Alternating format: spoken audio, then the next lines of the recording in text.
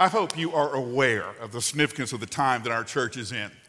And it hit me the other day that this church has had 2 transitions of pastors, 2 in 50 years. That's pretty good. And I have been part of both of them, one coming and one going. But when Bill Wilson founded the church, was part of the start of Brentwood Baptist Church, and has stayed here 20 years, and I came in. And one of the things that folks could not understand is that Bill Wilson and I were best friends. And other than my own father, there were few people who had the impact on my life that Bill did. And you celebrated that, and Bill and I had a blast hanging out together and working together. And now we're bringing on Jay, and we hope that same transition. We're praying for that same transition to happen, that he and I will continue to partner and share the work together and encourage each other as Bill did for me, and as we work together. Now, the one common denominator in that very unique story is you. And the interesting thing is, you let Bill Wilson be Bill. And you let Bill be Bill. You let me be me. And you never said, we wish you were more like Bill. There were some times where you told me you could learn some things from Bill, but you let me. Jay is not me. Thank God.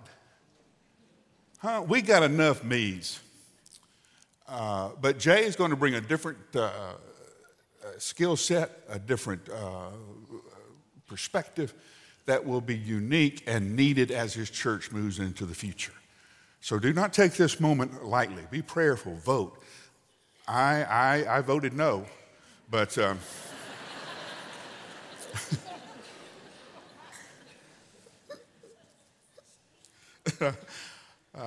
say, well, Jay's going to see the video. Jay knows. I've already told him I voted no. So, but this is an exciting time for us, and I'm grateful that the Lord has allowed me to be part of it. You know, I always get a little tickled when people tell me, "Hey, I'm looking for the purpose of my life," or "I think I found the purpose of my life." Folks, the purpose of our lives has never been in doubt. It was given to us in a commandment that we call the Great Commission. Now, if you're Southern Baptist, you know this by heart. But just in case you didn't grow up Southern Baptist, I'm going to put it up on the screen. It is found at the very end of Matthew 28. And go therefore and make disciples of all the nations, baptizing them in the name of the Father and the Son and the Holy Spirit. That's it.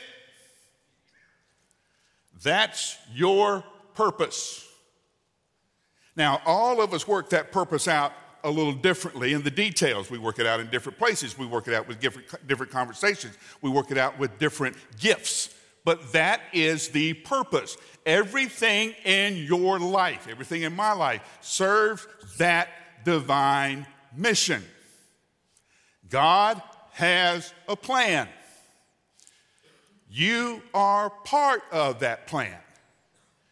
Acts 16 tells us how Paul was confirmed that he was part of the plan. Stand with me in honor of God's word.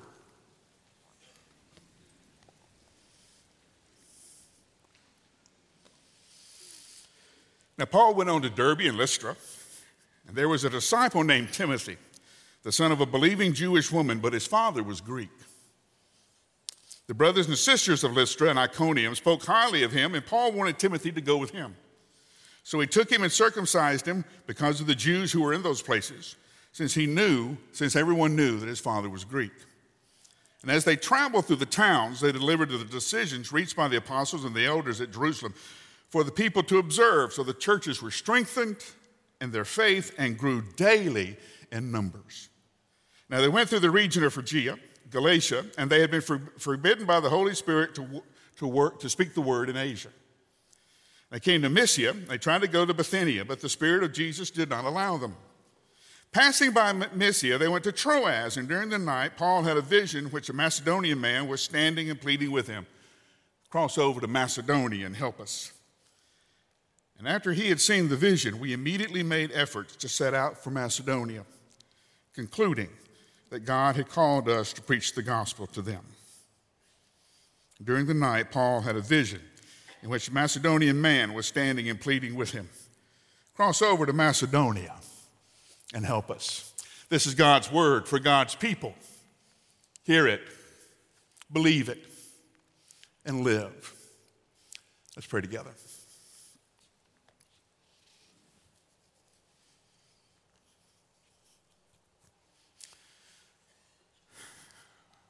Before time, you were putting together your plan through Abraham, Moses, David, and all the rest, through Jesus, through all the apostles, now to us. This plan of salvation to redeem a lost and broken world, to you, to bring us all home. So as you confirmed in Paul's life the details of his ministry, do that for us now, here in this moment. That we will surely know what we are about and why we were here, but we'll also know the how and the where. And we pray this in your name. Amen. Now, if you have a paper Bible, in the back is that divinely inspired section called the maps. And the maps are very important to me because I grew up in Southern Baptist life. I was at church way more than I should have been. And what you do in the middle of a boring sermon is you play games on the maps. So I know the maps pretty well. One of those maps is called the Missionary Journeys of Paul, and you will have a red line, a blue line, and a green line showing where Paul went on his various missionary journeys. If you're following what we're talking about here, the second missionary journey, you'll notice something as Paul gets into Asia. As that line for his second missionary journey heads into what we know now as Turkey, Asia Minor, Paul seems to take a couple of dips to the right and stops, goes on up, stops, goes on. He does this 2 or 3 times before he finally turns left and heads into Macedonia. Now, women who are looking at that going, well, great, another man who wouldn't listen for directions. Okay? But we have several times, about 3 times, where Paul tries to turn right, and Jesus tells him, turn left. He's going back to the churches, right? What do you do after a great tour? You go on another tour. So Paul's going back on a second missionary journey. He's taking Timothy with him. Timothy's father is Greek. Hint, hint. Paul doesn't pick it up. He tries to go deeper into Asia. He was more comfortable with the Asian culture. He was more comfortable with that worldview, that way of thinking. God was taking him to the West. God was taking him to preach the gospel at the intersection of the Greek philosophers and the gospel. A lot of things would change because Christianity engaged Greek philosophy. And it happened because Paul took the word into Macedonia and on into Greece. He tries one time. The door is shut. Did you notice the progression? He tries one time. The door is shut. He tries a second time. He is forbidden. Third time, he has the dream. You can almost hear the Spirit going, no, Paul, turn left. Paul, no, turn left. Finally, Paul, go to Macedonia. It's left.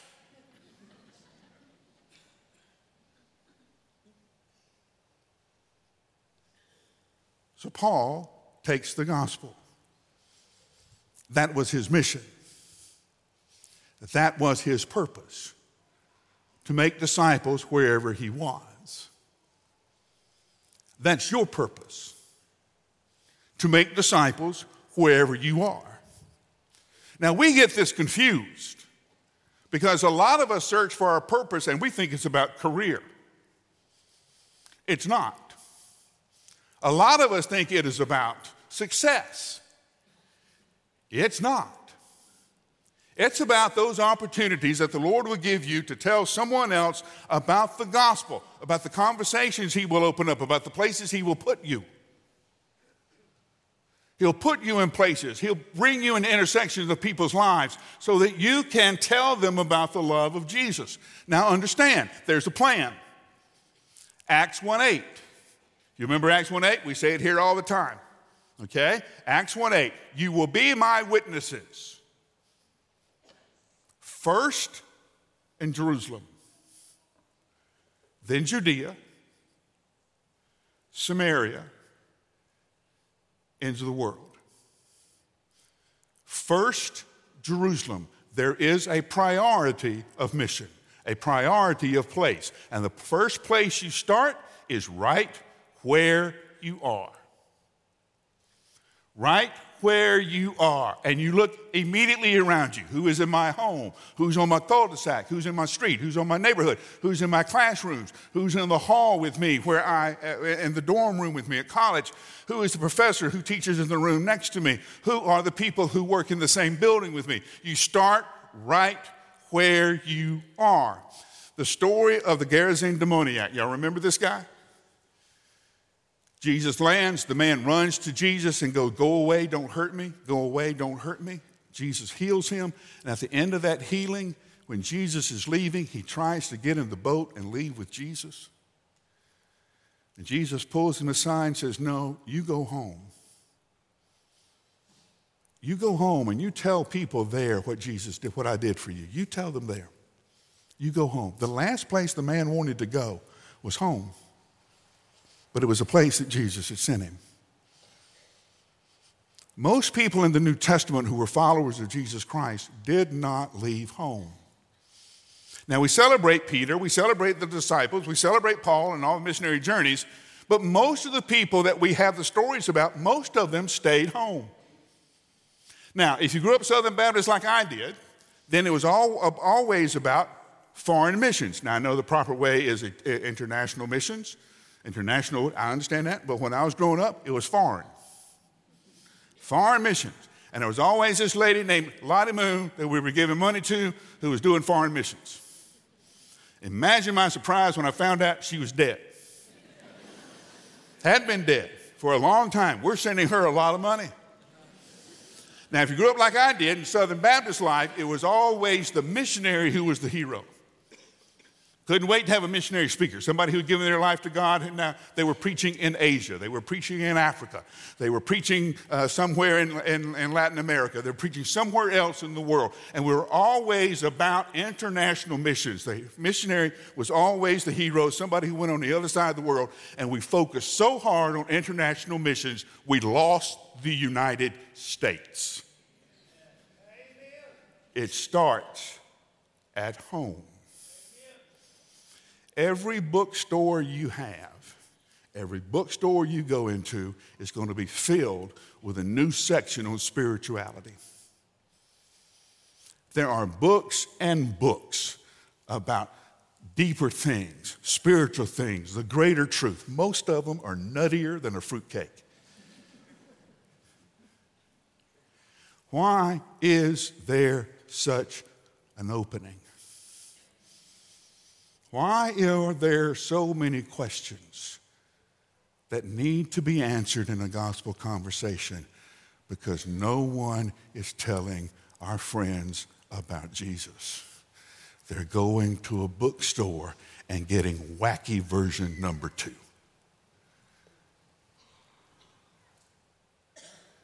So where are you?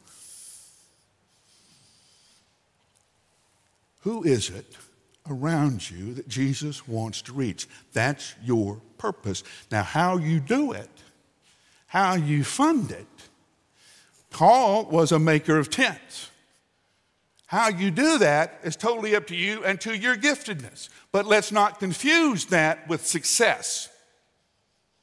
Some of the most successful kingdom pastors don't have a dime to their name. They're doing time in some international prison for preaching the gospel of Jesus Christ.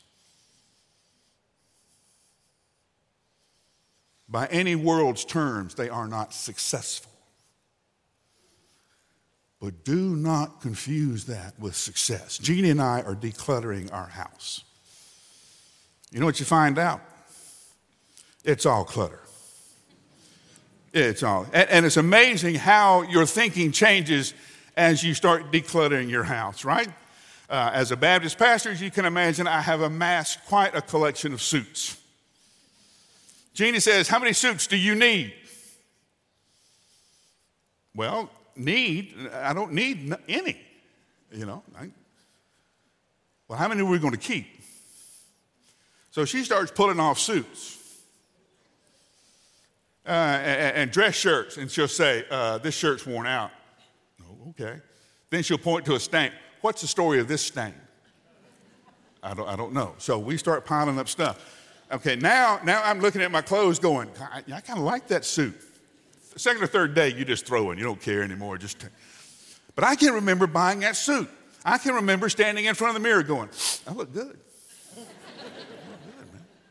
People gonna see me in this suit. They're gonna respect me. Suit didn't work. Still me in the suit. Now, here's what's funny.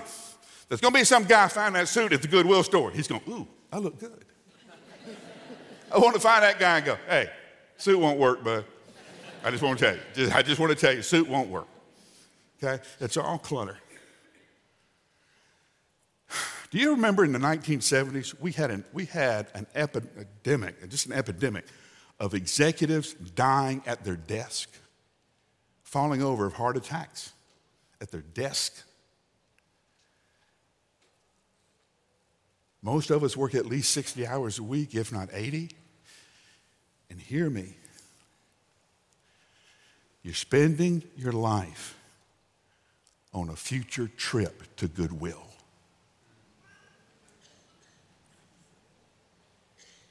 You're spending your life on a future trip to Goodwill. Don't confuse worldly success with the divine mission that you're called to.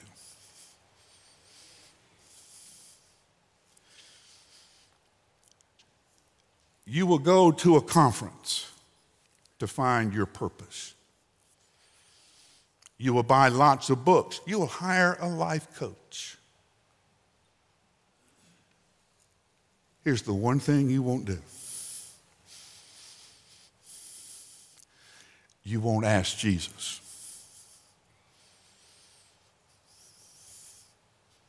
About your purpose.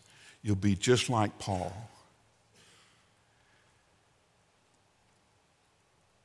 You will try to serve Jesus by turning right, and the whole time he's telling you to turn left. You'll be really committed to your purpose. It just won't be his purpose. Jesus told his followers, what one of you being a good father, if his children asked for a fish, would give them a serpent? If they asked for bread, you'd give them a stone. How much more then, if you know how to be a good dad, does a Heavenly Father know how to love his children and will give him the best?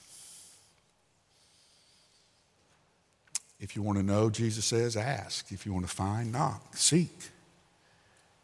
And it'll all be open to you. Even your purpose.